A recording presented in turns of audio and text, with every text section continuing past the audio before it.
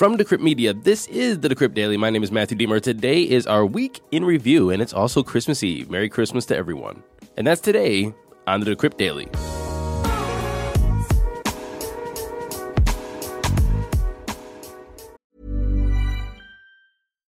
Hi, I'm Daniel, founder of Pretty Litter. Cats and cat owners deserve better than any old-fashioned litter. That's why I teamed up with scientists and veterinarians to create Pretty Litter. Its innovative crystal formula has superior odor control and weighs up to 80% less than clay litter.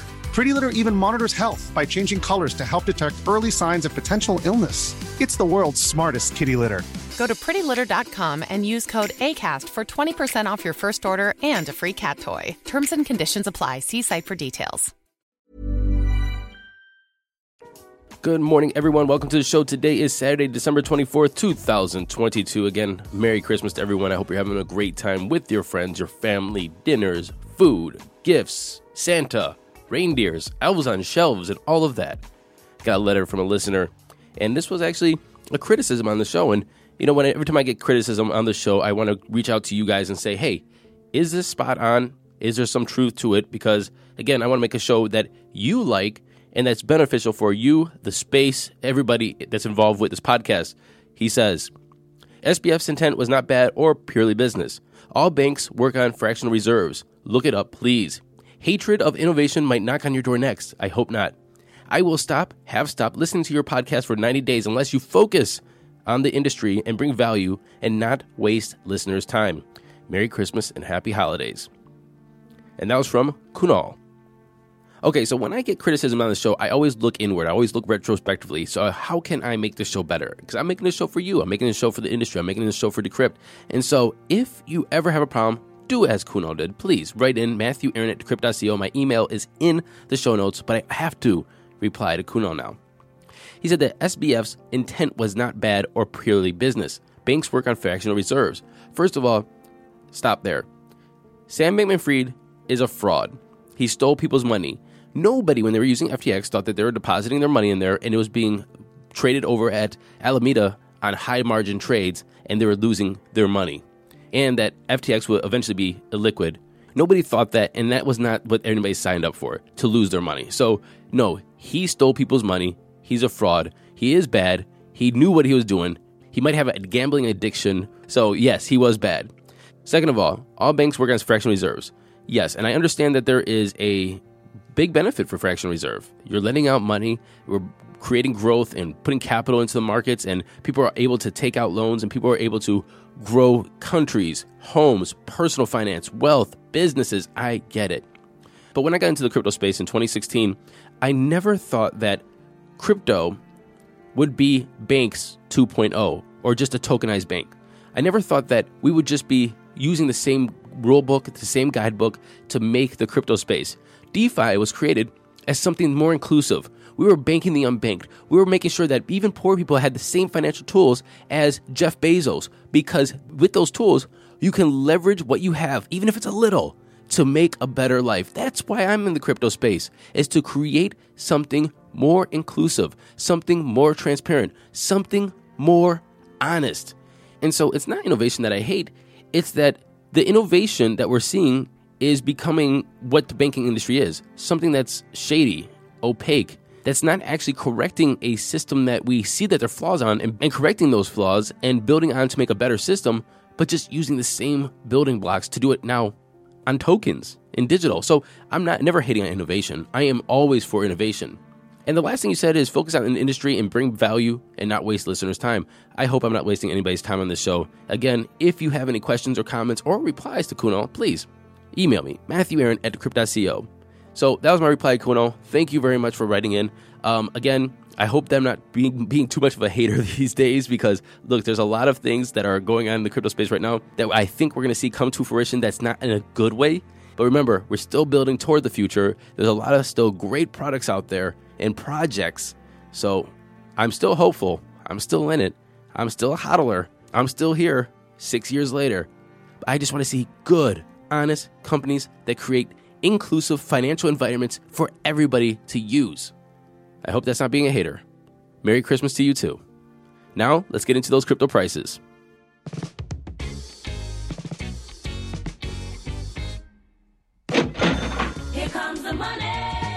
go, money talk.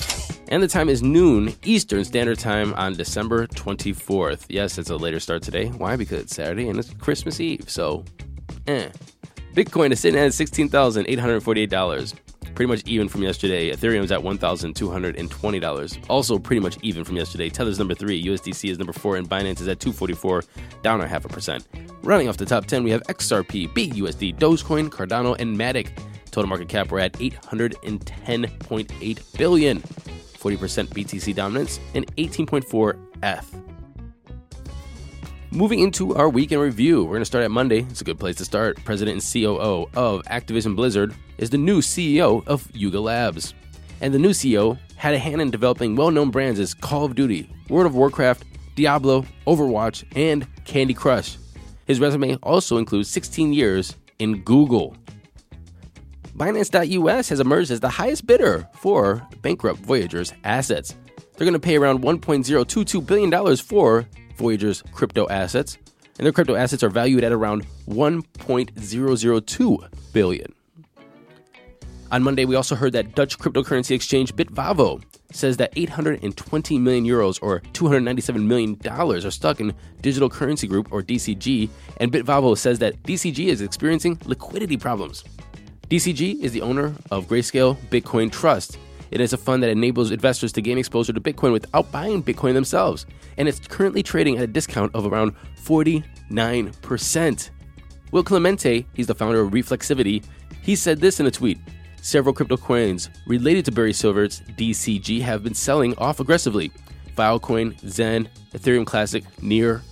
Carl0x said this in a tweet, that if Grayscale is insolvent, they'll be forced to sell off its largest hodlings. And what they're selling looks like to be their largest hodlings.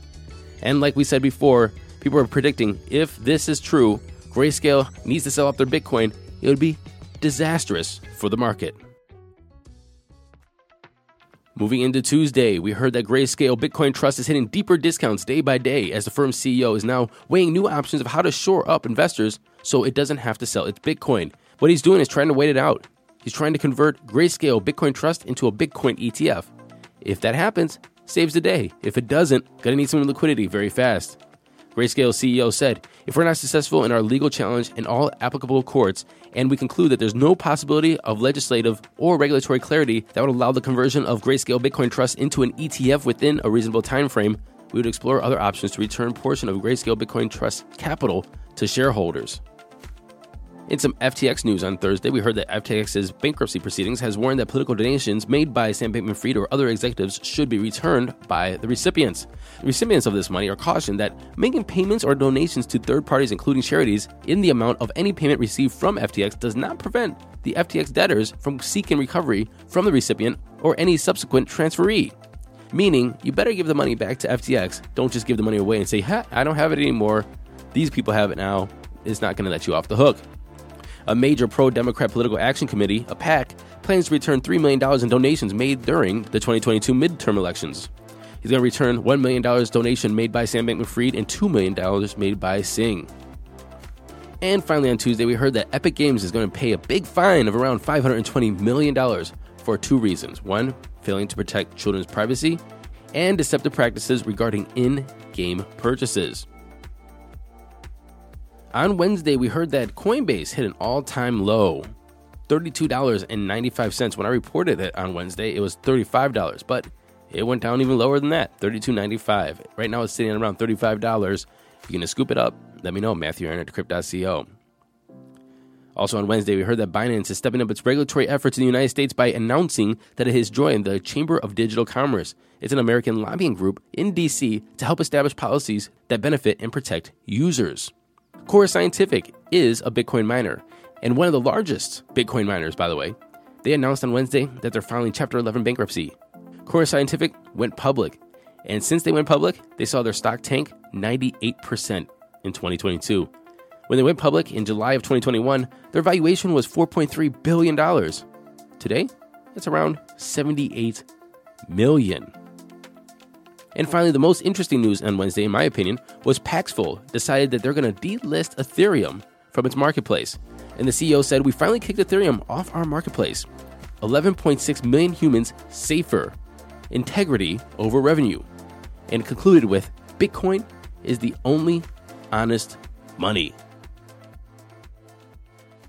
On Thursday, we saw that SBF landed in New York Wednesday night, and he's going to face multiple charges, including wire fraud, securities fraud, and money laundering charges. All in all, Sam Bankman-Fried is facing 8 criminal fraud charges from the DOJ, Department of Justice. Oh, by the way, that was also the day that we found out that FTX's co-founder, Gary Wang, and CEO of Alameda Research, Caroline Ellison, flipped on SBF. I think it was like singing like a bird. Also on Thursday, we heard that Senator Pat Toomey has quietly introduced another piece of crypto legislation. It's called the Stablecoin Trust Act. It's an acronym for Transparency of Reserves and Uniform Safe Transaction. And it would establish a federal regulatory framework for payment stablecoins and is designed to guide Congress toward the path of sensible regulation of cryptocurrencies. He said this in a press release. I hope that this framework lays the groundwork for my colleagues to pass legislation next year safeguarding customer funds without inhibiting innovation. This bill will also ensure that Federal Reserve, which has displayed significant skepticism about stablecoins, won't be in position to stop this activity. And finally, on Thursday, BC Hydro is a state-owned electric utility provider in Canada. Obviously, BC and British Columbia. They paused new electricity connection requests from cryptocurrency miners for 18 months to support the province's climate action and economic goals. They said that cryptocurrency mining consumes massive amounts of electricity to run and cool high-powered computers 24/7, 365, while creating very few jobs in the local economy. 87% of British Columbia's electricity comes from hydropower. And so it looks as though that they're facing requests from 21 new Bitcoin mining projects. And their projected power usage of these 21 new projects is about 1,403 megawatts, which is enough energy to power 570,000 homes or 2.1 million electric vehicles for a year. And finally, yesterday, Friday, we heard that Sam Bankman-Fried will be able to spend Christmas with his family after a judge approved a historic $250 million bond. But he's just not going home. There's some, criteria there. He's going to have to surrender his passport. He's going to be on house arrest with monitoring. He's going to have to live in his parents' home. Don't go anywhere else. And he can't start any new businesses, which is probably a good thing. You're probably wondering, where did he come up with $250 million? And was that customers' funds? No, that's not what it was. His parents put up the collateral in the form of their home to get him out of jail. Zillow estimates their home to be worth around $4 million. I think that's a little low. I think it's probably more like 5.5. It's a 3,092 square foot house with a pool in Palo Alto. The surrounding homes are around 1,800 on average, 1,800 square feet, and are valued around $3.3 million. So they put up their house to get their kid out of jail. We also heard yesterday that Caroline Ellison and Gary Wang are singing like a bird. And because they're singing, everybody's listening. And we're hearing much more about the breadth and the depth of the company's finagling or shenanigans. I think shenanigans is a better word. Shenanigans. Well, they pled guilty to all kinds of charges as well. Wang could face up to 50 years in prison. Ellison could face up to 110 years in prison. Let's see how that actually works out. One thing that we came and found out yesterday, that it was true that they created a software code, a backdoor, so that they can basically just go into FTX anytime and give Alameda unlimited lines of credit to trade with. And finally, yesterday, we heard that the new CFO of FTX is trying to find cash all over the place. And she's doing a good job. She found about $130 million locked up in Japan. She found $6 million that they're going to keep to pay payroll. They found $423 million in unauthorized U.S. institutions and $485 million already in an authorized deposit institution. So she's doing her best to try to track down all that cash to pay people back. Good luck. Thank you for listening to this episode of the Decrypt Daily. Again, email me anytime, matthew.aaron@decrypt.co. My email is in the show notes. And until Monday, have a Merry Christmas, and I'll see you then. Happy hodling, everybody.